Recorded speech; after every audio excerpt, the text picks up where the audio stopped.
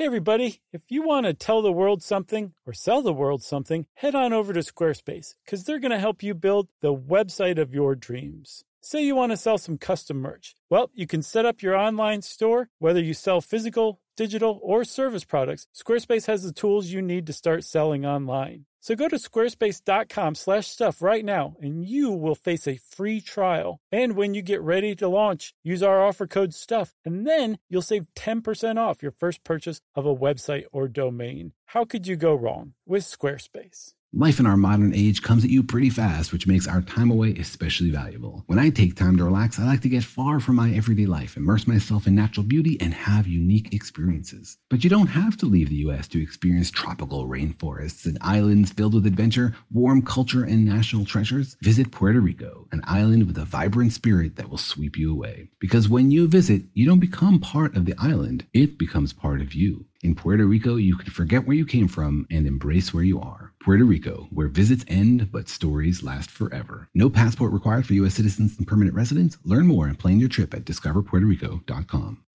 Hey, everybody. This is Chuck. Hello, New York, specifically.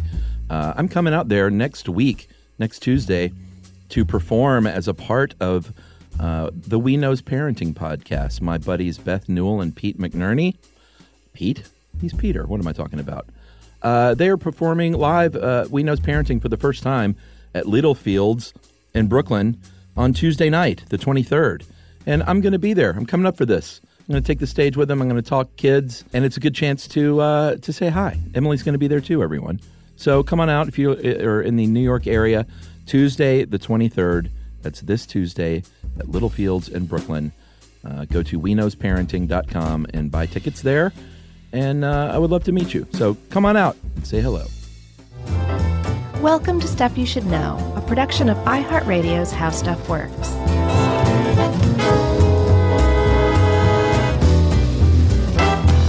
Hey, and welcome to the podcast. I'm Josh Clark. There's Charles W. Chuck Bryant. There's Jerry over there. And this is part 2, the sequel of Hoover Dam. Let's find out what happens. So... I think the last thing I said was they poured the last bucket of concrete on May 29th, 1935, and the end. So let's do listener mail. Okay. Nice. I'm kidding. Definitely worth a 2-parter. Okay, Chuck. So they poured the last bucket of concrete. They grouted everything off, and all of a sudden you now have one solid sheet of dam. Hoover Dam. And at the bottom, it's much, much wider than it is at the top. It's like 600 plus feet at the bottom. That's how wide it is. At the top, it's 45 feet, which still feels substantial. And indeed, it's enough to have a 2-lane highway going over it.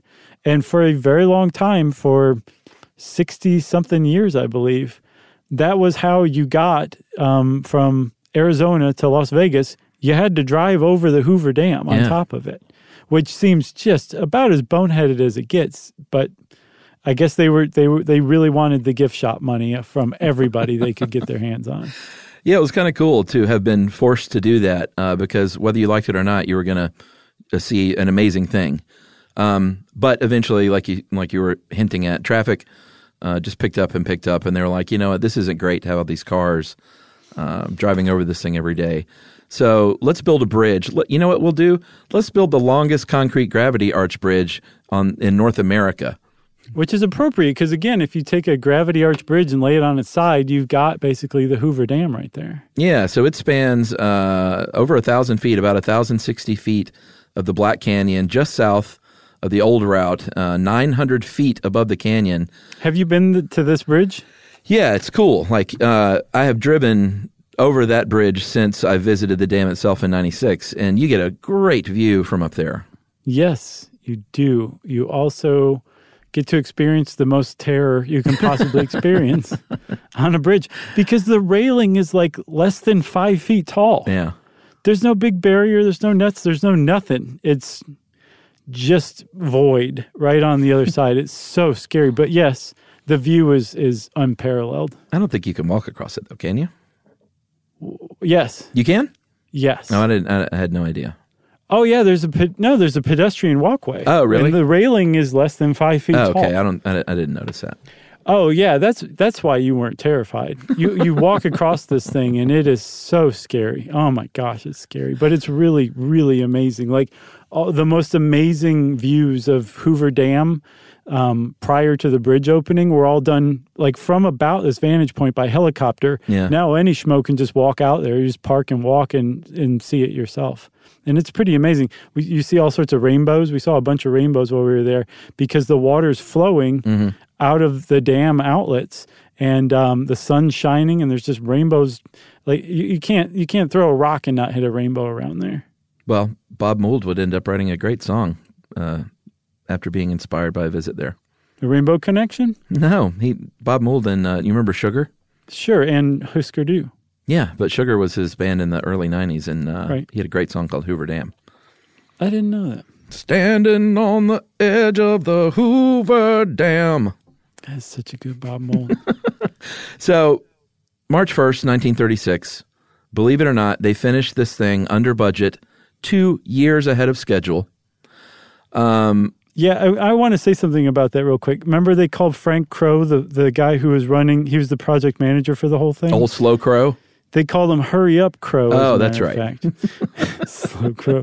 So he made the company $8 million. Remember how they bid the thing out at just $24,000 over cost? By coming in under budget and that early, they saved $8 million. So he was quite the hero for the corporate overlords. Old Slow Moneybags Crow. Right.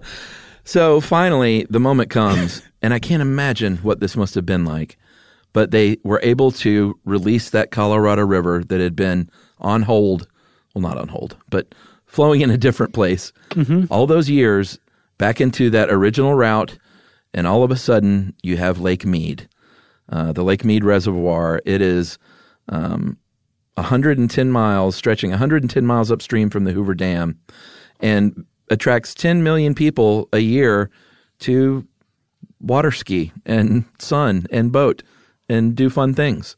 Yeah, because again, it was designated as the nation's first national recreation area. Recreation? Recreation. Recreation. It's the biggest reservoir in the world. And yes. Which is saying something because there's some gigantor reservoirs out there. Yeah, this one is 1.24 trillion cubic feet. There's so much water in there, Chuck, that they measure it by acre feet, which is how much water it takes to flood a square acre of land. Yeah. And there's something like 28 million acre feet in Lake Mead at its capacity. Amazing.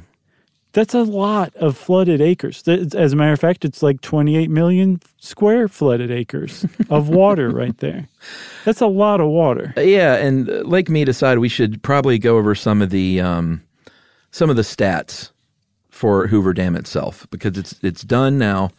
It's the at the time was the tallest dam in the world by more than 300 feet, 726 feet from the canyon floor, and now it is the second tallest concrete gravity dam in the United States, behind the Oroville Dam in California, which I don't know if you looked at that, but it's no Hoover Dam. Oh, is it schlubby? Yeah, I mean, it's fine. Looks like a big, giant slip and slide.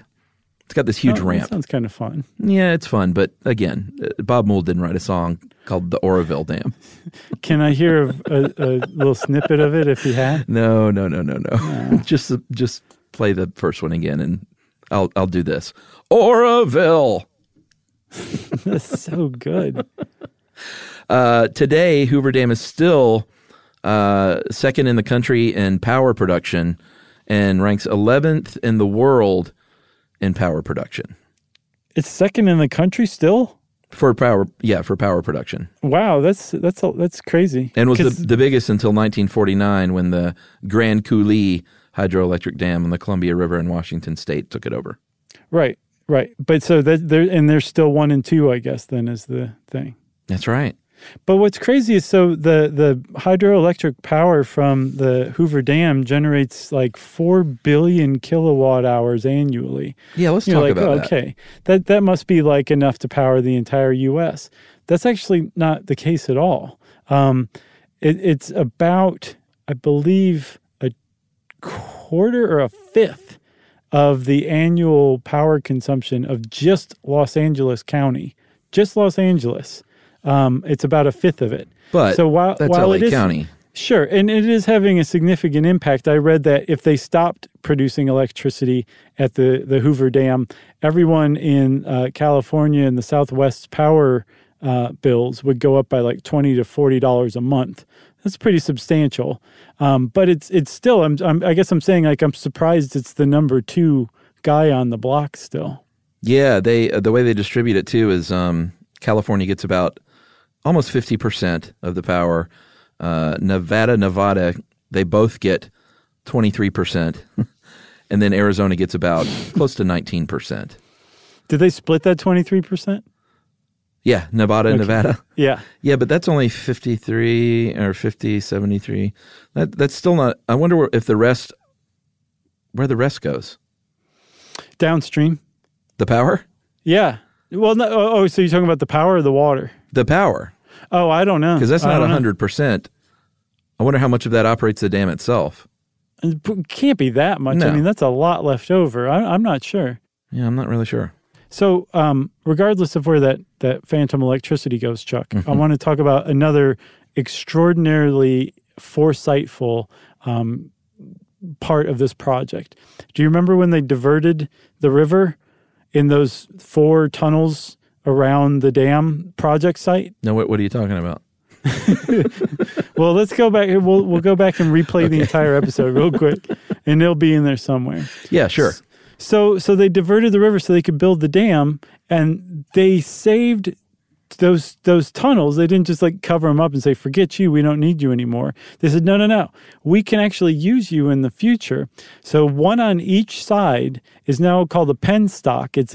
They've been encased in steel and then narrowed from 50 feet to 30 feet in diameter, which is still pretty substantial. And they use those to send water from Lake Mead to the power station turbines on either side, the Nevada side and the Arizona side, and that's where the hydroelectric power is generated. So they use the diversion tunnels to generate the hydroelectric power now. Yeah, it's amazing. I love it. The water falls into these things, go down about 500 feet into this power station, which, by the way, part of the tour is you get to go down into the bowels. Oh, we missed that. Which is kind of neat. Yeah. Yeah. You didn't, the word bowels just turned you off, so that's why I didn't go on the tour. So it falls about 500 feet into the power station.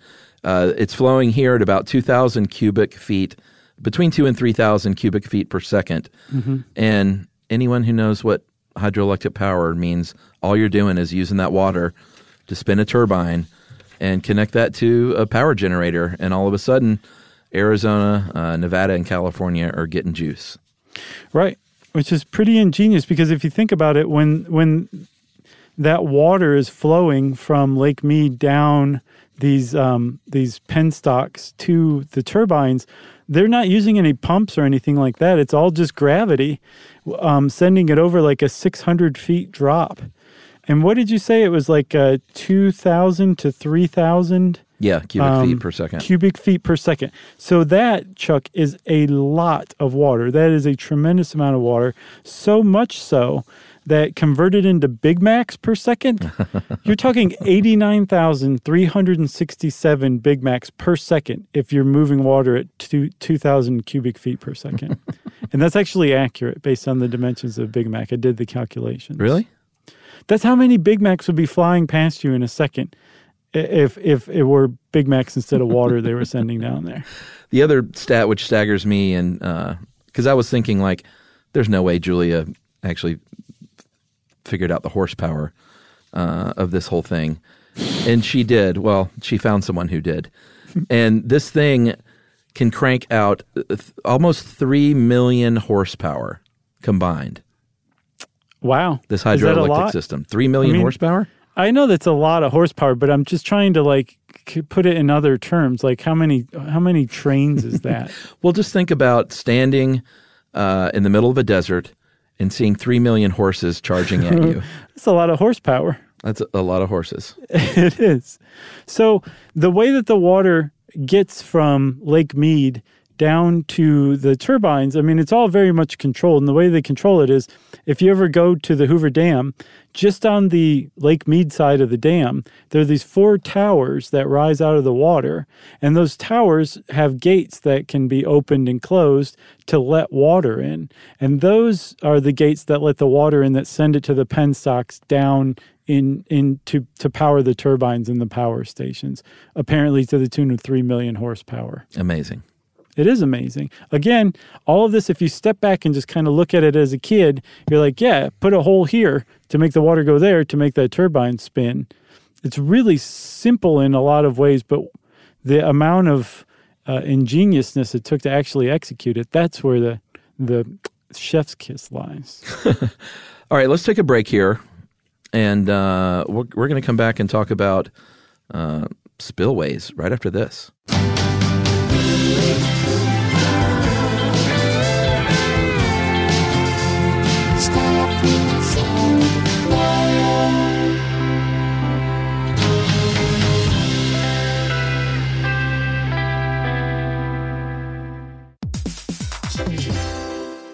All right, game off. Let's pause here to talk more about Monopoly Go. Because in Monopoly Go, you can team up with your friends for timed tournaments where you work together to build up each other's boards. It's very nice. That's right. And the more you win together, the more awesome prizes you unlock. And there's so much to get. I'm talking about unique stickers that you can trade with friends to complete albums for big prizes, cool new playing pieces to travel the boards with, or hilarious emojis for taunting friends when you smash their buildings or heist their vaults. Plus, Monopoly Go feels new and exciting every day with constantly changing tournaments and challenges, like digging for treasure or a robot pachinko machine. And there's always new timed events that help you win big, like massive multipliers for everything you win or rent frenzies. That's right. There's always something fun to discover in Monopoly Go. So get off the bench and go download it now for free on Google Play or the App Store. Game on!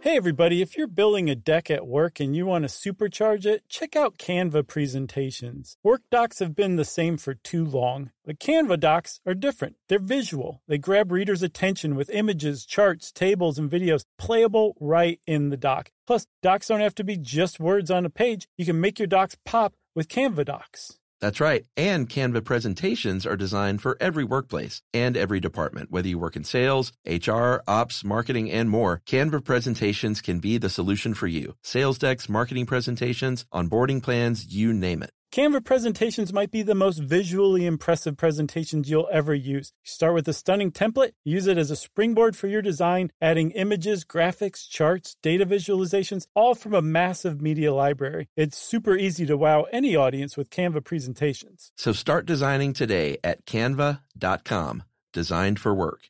That's CANVA.com.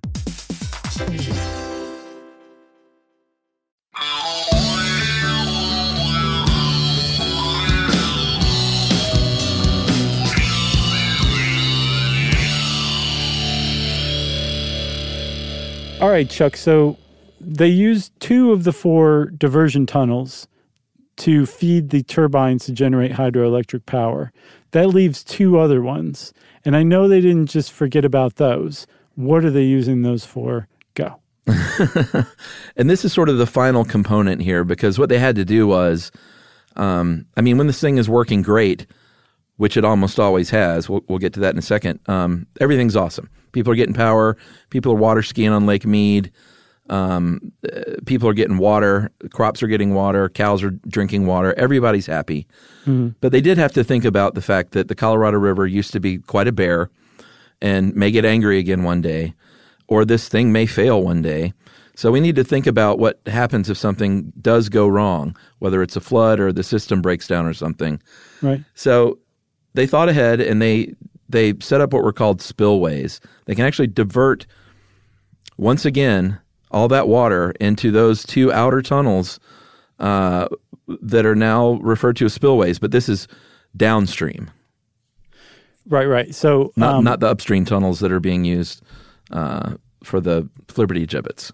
Have you ever seen a fish ladder? Surely you have. Oh, yeah. And I think we've even talked about them on something before. Those are great. Yeah, that's basically like an upstream spillway. Yeah. Okay, so this is the opposite. That's sending it down, and it's the exact same principle and almost the exact same design as that little overflow hole that you have in your sink. Yeah. Right? So like you can't flood your bathroom because eventually if that water level hits that hole, it's just going to go into the hole and down the drain anyway. This is the exact same thing. So they utilize those remaining two diversion tunnels as these spillways, and they didn't lower them at all. Remember, they reduced the other ones to like 30 feet from 50 feet. These are still 50-foot spillways, lined with like 3 feet of concrete. But they follow very similar trajectories where, the water hits a certain level on like a flood or whatever, and it goes through these spillways, and then it drops several hundred feet. I think 600 feet, which is a lot for a lot of water to drop. It starts to pick up a pretty high velocity, and then it all spills out of these gates a little further downstream beyond the hydroelectric plants, and everybody's saved and happy, and no water's ever meant to go over the top of the Hoover Dam. No. If that ever happened, that would be colossally bad. It's never designed to do that. It probably never will do that. Even if humans suddenly just vanish overnight, the spillways would probably still work. But that's what it's designed for. It's designed to just get rid of that water and reroute it. Basically, like they rerouted the Colorado River, but this time they're rerouting it around the power stations, which would be swamped with that much water. Yeah, and they don't it's not like they were like, all right, if this gets within like 3 or 4 feet, we're going to take action. Right. If it gets to within, they set it at 27 feet. So if the water rises for any reason to within that 27 feet to the top of where those cars are driving, those spillway gates open up, and it diverts that water, and the dam is not able to breach, which, like you said, would be catastrophic.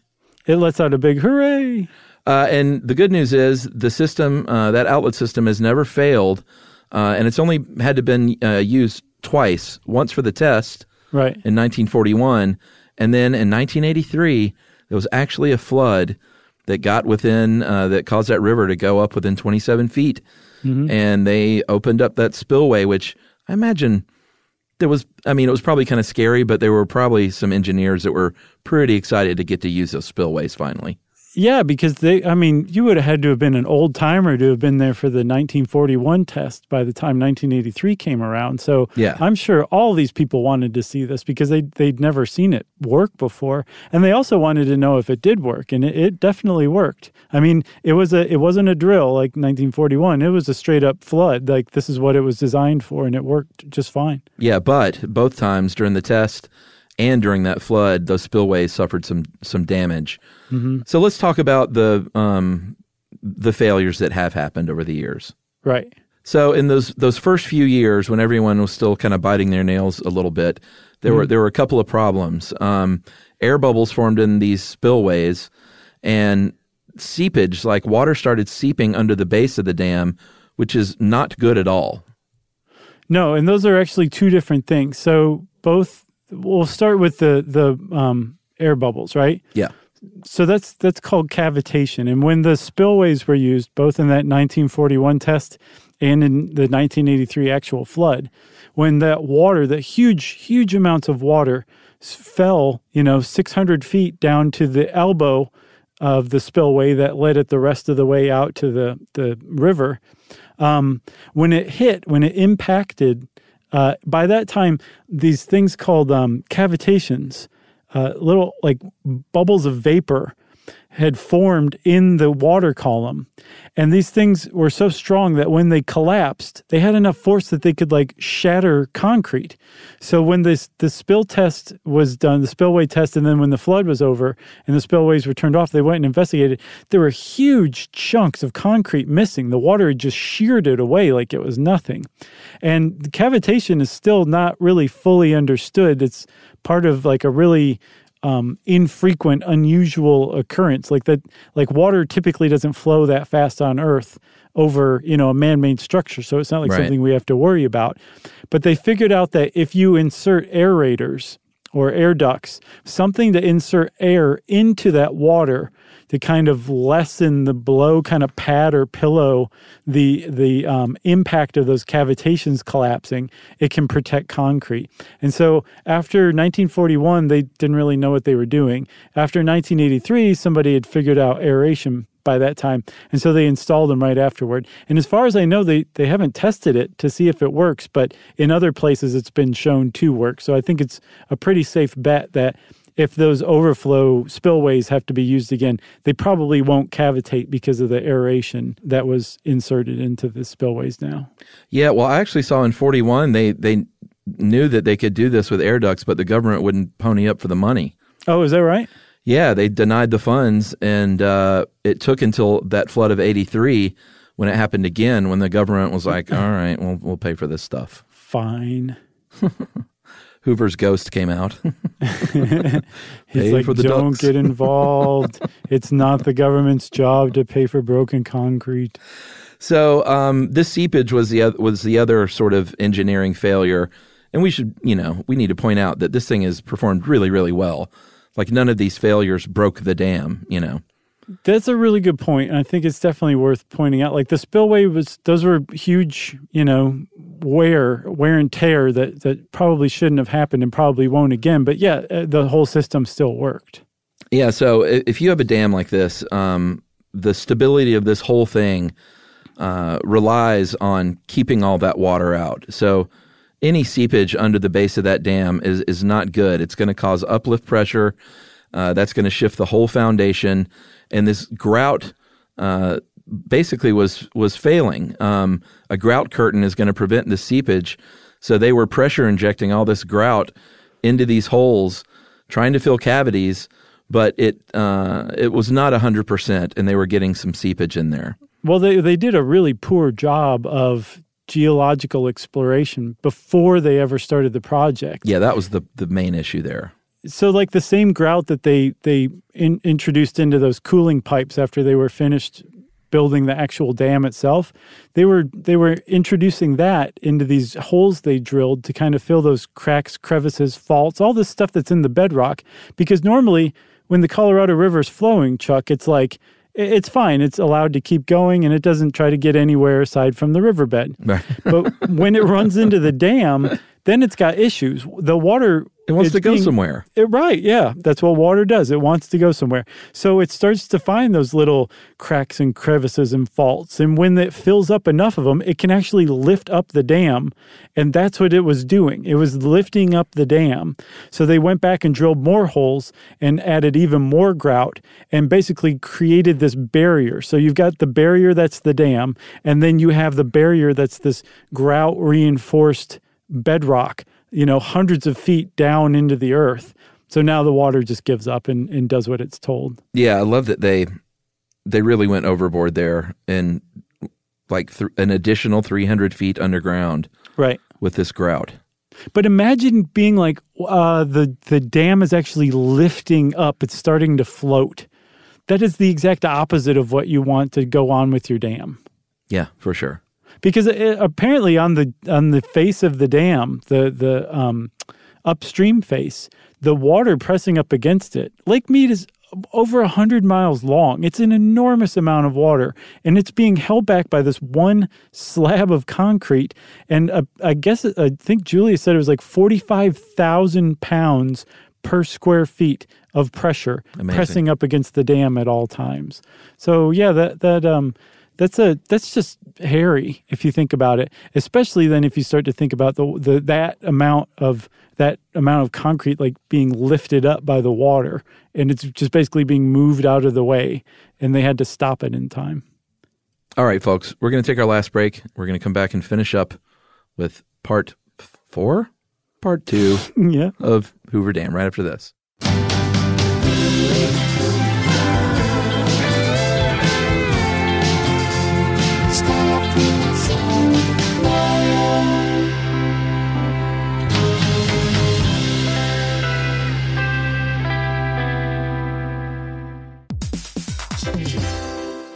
All right, game off. Let's pause here to talk more about Monopoly Go. Because in Monopoly Go, you can team up with your friends for timed tournaments where you work together to build up each other's boards. It's very nice. That's right. And the more you win together, the more awesome prizes you unlock. And there's so much to get. I'm talking about unique stickers that you can trade with friends to complete albums for big prizes, cool new playing pieces to travel the boards with, or hilarious emojis for taunting friends when you smash their buildings or heist their vaults. Plus, Monopoly Go feels new and exciting every day with constantly changing tournaments and challenges, like digging for treasure or a robot pachinko machine. And there's always new timed events that help you win big, like massive multipliers for everything you win or rent frenzies. That's right. There's always something fun to discover in Monopoly Go. So get off the bench and go download it now for free on Google Play or the App Store. Game on!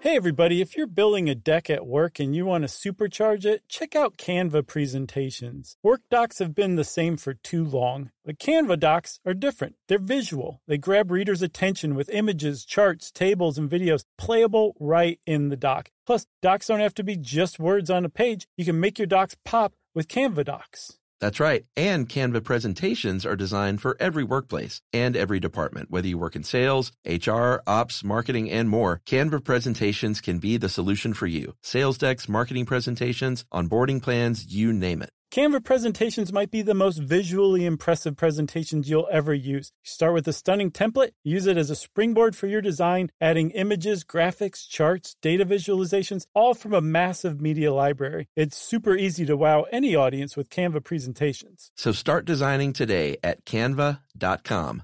Designed for work. That's CANVA.com.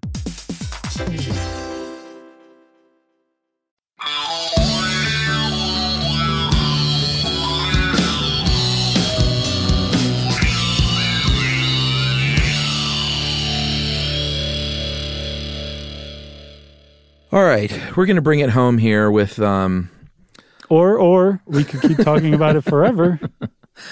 With a little bit on how the Hoover Dam just really changed the United States and especially the Southwest. Mm-hmm. Franklin Roosevelt dedicated the dam on September 30th, 1936.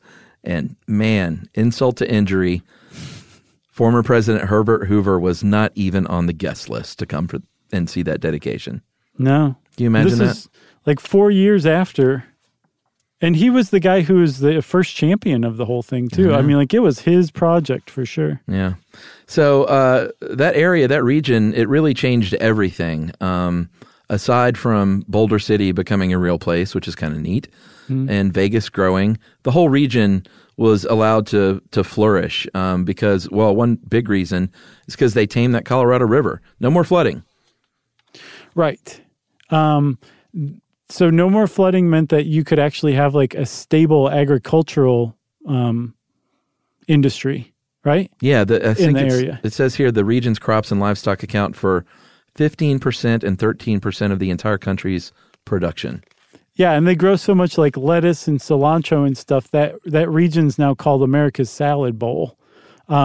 It's a huge, like it has enormous amounts of production, and it never would have gotten to that point had the Hoover Dam not produced like a steady, reliable supply of irrigation and done away with flooding. Like there hasn't been a single flood from the Colorado River that's affected any of the land in the area since the Hoover Dam came online. You know, when I lived in Yuma and I waited tables at Juliana's Patio Cafe, there was this dude, I can't remember his name, but this one guy that would bring in a bunch of big money guys to eat every now and then, like 6 or 8 of them for these business dinners, and he was a lettuce guy. Oh, yeah, okay. And I just thought it was so funny growing up in Atlanta. I'd never, thought about it, but all he did was grow lettuce, and if he came in with his, 6 or 8 buddies, like you had to shut down and take that table only. Like he expected you to only wait on your table. Right. Well, there was some real lettuce in it for you. Oh, there was. Was he a good tipper? Because a lot of times those guys are not. Well, it was. He always had a party big enough to where the tip was included, and he would usually give you a little lettuce on top of that. That's nice. Like a good literally. sandwich. Here's a piece of romaine for you. It's good for you, kid. and spank you on the bottom as you were walking away grumbling to yourself. So the Hoover Dam changed everything. Like places like Tucson, Arizona would not even have been allowed to happen. And Las Vegas and LA booming like it did. Thanks to the Hoover Dam, like you said, no flooding, tons of production, and everything is under control. One thing they did have to worry about, well, we'll talk about what they are worrying about now in a minute, but one thing they did worry about then, and then like in World War II and again at 9/11, was the fact that it's a terror target, because so many places rely on this for water and irrigation that if a terrorist organization took out the Hoover Dam, especially, I mean, it'd be bad anytime, but especially in World War II, it would have been catastrophic. Yeah, so I guess 1939, the Mexican government let the American embassy in Mexico City know, hey, we just heard that the Germans are planning on bombing Hoover Dam. And America was like, what? And they put up all these new safeguards and got military police to patrol the area. They installed floodlights on Lake Mead. They put up a steel net so you couldn't get anywhere near the dam on the Lake Mead side. Because remember, I mean, people are like boating and recreating on this. So they had to kind of keep people away from the dam for the first time. But they still kept going on. You could still go visit and everything. And then Pearl Harbor happened. And they were like, dam's closed. And they closed the dam to the public for the duration of the war, I think until like the end of 1945. They finally opened it to the public again, all because of the dirty Nazis. Yeah, man, and they did. The dam itself actually had its own police force. The Army, of course, came in there to help out as well. But it was a pretty big deal because not only are you disrupting water and maybe flooding the valley, but that power supply to Southern California, there was a lot of aviation still is a lot of aviation manufacturing in Southern California, and I think that's what the Nazis were really after. Was to disrupt the power supply to the aviation industry. Yeah, because at the time, America wasn't even in World War II yet, but we were helping the British with the aviation stuff we were building. So they were trying to strike at the heart of British capabilities by blowing up the Hoover Dam. Yeah, they were like, unexpected. The Nazis want to blow up the Hoover Dam, and the U.S. is like, what did we do? Right, we're not even in this so-called World War. Right. Oh, yeah, helping the British. All right, I gotcha. We're still not going to let you do it, but now we understand. And then, of course, after 9/11, it was there was a lot of fear that could be a potential, and it still looms as a potential terrorist target. Well, that was one reason why they built the bridge, the bypass bridge, was because they're like, this is just too vulnerable, letting people drive over it. And so, from what I understand, either after the German bomb plot became evident or after 9/11. And I think it was after 9/11. Until that bridge opened up, when you drove over the Hoover Dam, you had to wait, and it would happen in, I guess, shifts. And you would be escorted across by the police in groups of cars. Oh, and then you'd make your way to the other side, and they'd be like, keep going. Don't even look back or we'll arrest you. And then that's how you got across until they finally opened the bypass. Wow. Which must have been, I'll bet there were a lot of delays. Yeah, probably so. In that situation. So the current threat, aside from that looming terror threat, is the fact that there have been about 16 years of drought in that area. And it's scary, man. Lake Mead is not the same. I mean, it is, like 150 feet lower than it used to be? Than it was in 2000. Yeah, 130 feet. I mean, that's a huge, huge drop. Yeah, there's like a bathtub ring high water mark now. Oh, yeah. Just the discoloration along the canyon walls where you can see where it used to be, and it's really significant. And the problem is when they built the dam, they built it so that the gates that allow water down to the penstocks to the hydroelectric plant, they cut off at a certain height. After that, the water's too low to flow through the gates, and then you have no hydroelectric power. Same thing with the pipes that pump water out to Las Vegas and Los Angeles and Tucson and everywhere else that gets water. they're at a certain height too. So once the water level hits like 895 feet, there's no more water that can be drawn out. And they actually got around this by creating a new low-level pumping system to where they came in and went under Lake Mead and tapped into it. And now just like a bathtub drain at the bottom of a bathtub, there's a pumping station so that now they're not like, okay, we have 895 feet of water we can't get to drink from any longer. Now they're like, no, we can get to all the water we need to for drinking, which is a huge relief. That's a big deal that they were able to do this. But at the same time, everyone's still very much aware that they're like, we still have issues. Like we're losing water through evaporation and from, lower and lower snow accumulations up in the Rockies where all this water comes from in the first place. Like there's a big problem with climate change and it's having an enormous impact on Lake Mead. And because all these areas, depend on it for electricity and water, everybody's really freaked out right now. Yeah, so the current proposition is the LA Department of Water and Power, they have something on the table that is basically like a cycled loop system. They said, why don't we do a return path for that water? Mm-hmm. Put a huge pump station, solar-powered pump station downstream that's going to then send water and cycle it back up to the reservoir. And not only that, I mean, it's a pretty good idea. Not only that, you could enable more power generation and also create a reserve of electricity for peak periods. So then all of a sudden the Hoover Dam is like a big battery, essentially, run by solar power. Right, which sounds great. It's like, oh, okay, yeah, why just let all that water go when you're just generating hydroelectricity from it? Put it back. But all the people who depend on that water downstream say, we still need that water. Yeah. You can't pump it back into Lake Mead. We need that stuff. Like, that's our water. And that's part of the problem with it, Chuck, is that there's so many people who depend on this, not just from Hoover Dam, but there's like multiple dams above Hoover Dam too. So there's a lot of people drawing water for all sorts of different purposes from the Colorado River that it seems to be too many. There's just too many people. There's too much need. And when you toss in climate change and the impact that the 16 or 19-year drought is having, it's a really precarious position right now that they have not figured out. Yeah, pretty scary, man. It is scary for sure. I got nothing else. That is surprising because there is a lot to talk about. I've got one more thing. All right. So you said that FDR dedicated the place in 1938, right? Is that what it said? I believe that's what you said. Everybody? Yeah, that's what you said. So there is a sculptor named Oscar J.W. Hansen.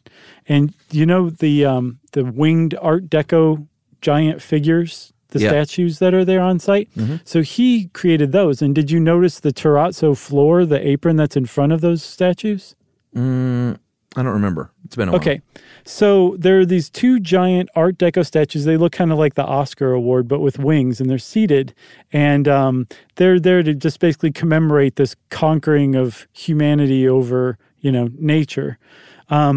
But on the ground in terrazzo is a star map, and it shows the exact position of the stars in the sky on that day in 1938 when Hoover Dam was dedicated, so that future generations to come, even if there's like no more Americans and no one speaks English anymore and this whole area has been abandoned, they could come back and find the Hoover Dam and the star map and calculate the exact day that it was dedicated just based on the position of the stars in this terrazzo floor. Wow.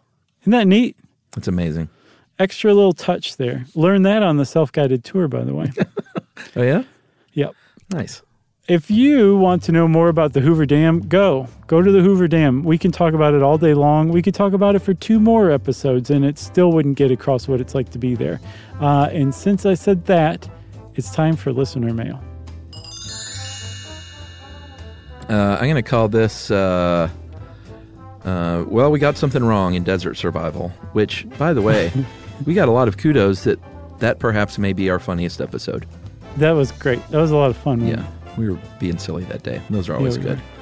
Hey guys, been an avid listener for years. Can't thank you enough for the countless hours of entertainment. Despite all the great topics in education, I've never been tempted to write until today. During your desert survival opening an immediate and hilariously enjoyable left turn tangent, Chuck, you mentioned your tribute to Annie with the reference to Food Glorious Food. I feel so dumb. That song is actually from Oliver, which I know. I know that. Everybody knows you know that. I know Annie, and I know Oliver. Sure. Maybe they were friends. Can I have some more, please, Daddy Warbucks? Right? Isn't that the famous I think line? that's it. That's the big line. He said, I thought you might get a kick out of how I know this to be true. When I was about 8 or 9, my hometown did a community production of Oliver, and I was cast. What part did you play, you may ask? Well, in the song Food Glorious Food, there's a line that goes, Food glorious food, peas, puddings, and save-loys. What next is the question, rich gentlemen habit, boys, indigestion. At the singing of indigestion, my role and shining moment of the performance was to lean over while the tuba in the orchestra pit let out a deep and juicy note. Yes, that's right, everyone. I was in the credits as the flatulent orphan. So you get that? He bends over and the tuba goes, I got it. Needless to say, guys, my life peaked early. I will always be remembered for that song. Thanks for all you do. That is Eddie in Denver, Colorado. Eddie, that was a fantastic listener mail. Good one. Like award-winning, maybe. Yeah, man. I mean, if you're talking tuba farts, you've got my heart. Yep. You, Eddie, just got the Hoover Dam Award for listener mails. You're the current Hoover Dam Award holder. So thanks for that. Good one. If you want to get in touch with us, you can go to stuffyoushouldknow.com. All of our social links are on there. Or you can just send us an email. Send it off to stuffpodcast@iheartradio.com. Stuff You Should Know is a production of iHeartRadio's How Stuff Works. For more podcasts from iHeartRadio, visit the iHeartRadio app, Apple Podcasts, or wherever you listen to your favorite shows.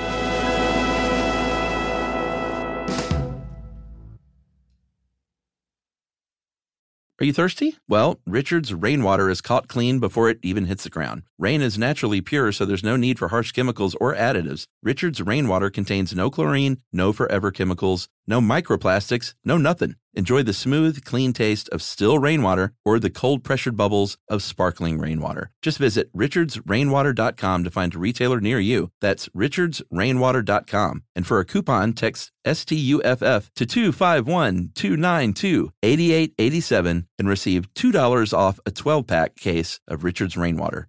Hey, if you haven't heard of Visible, well, now you have. They're the wireless carrier that's making wireless visible. It's in the name. Switch to Visible, the wireless company that makes wireless visible. Get a one-line plan with unlimited 5G data powered by Verizon as low as $25 a month, every month, taxes and fees included. Use promo code STUFF20 to receive $20 off your first month for listening to this podcast. Switch now at Visible.com. For data management practices and additional terms, visit Visible.com. The Visible monthly rate is $25 per month.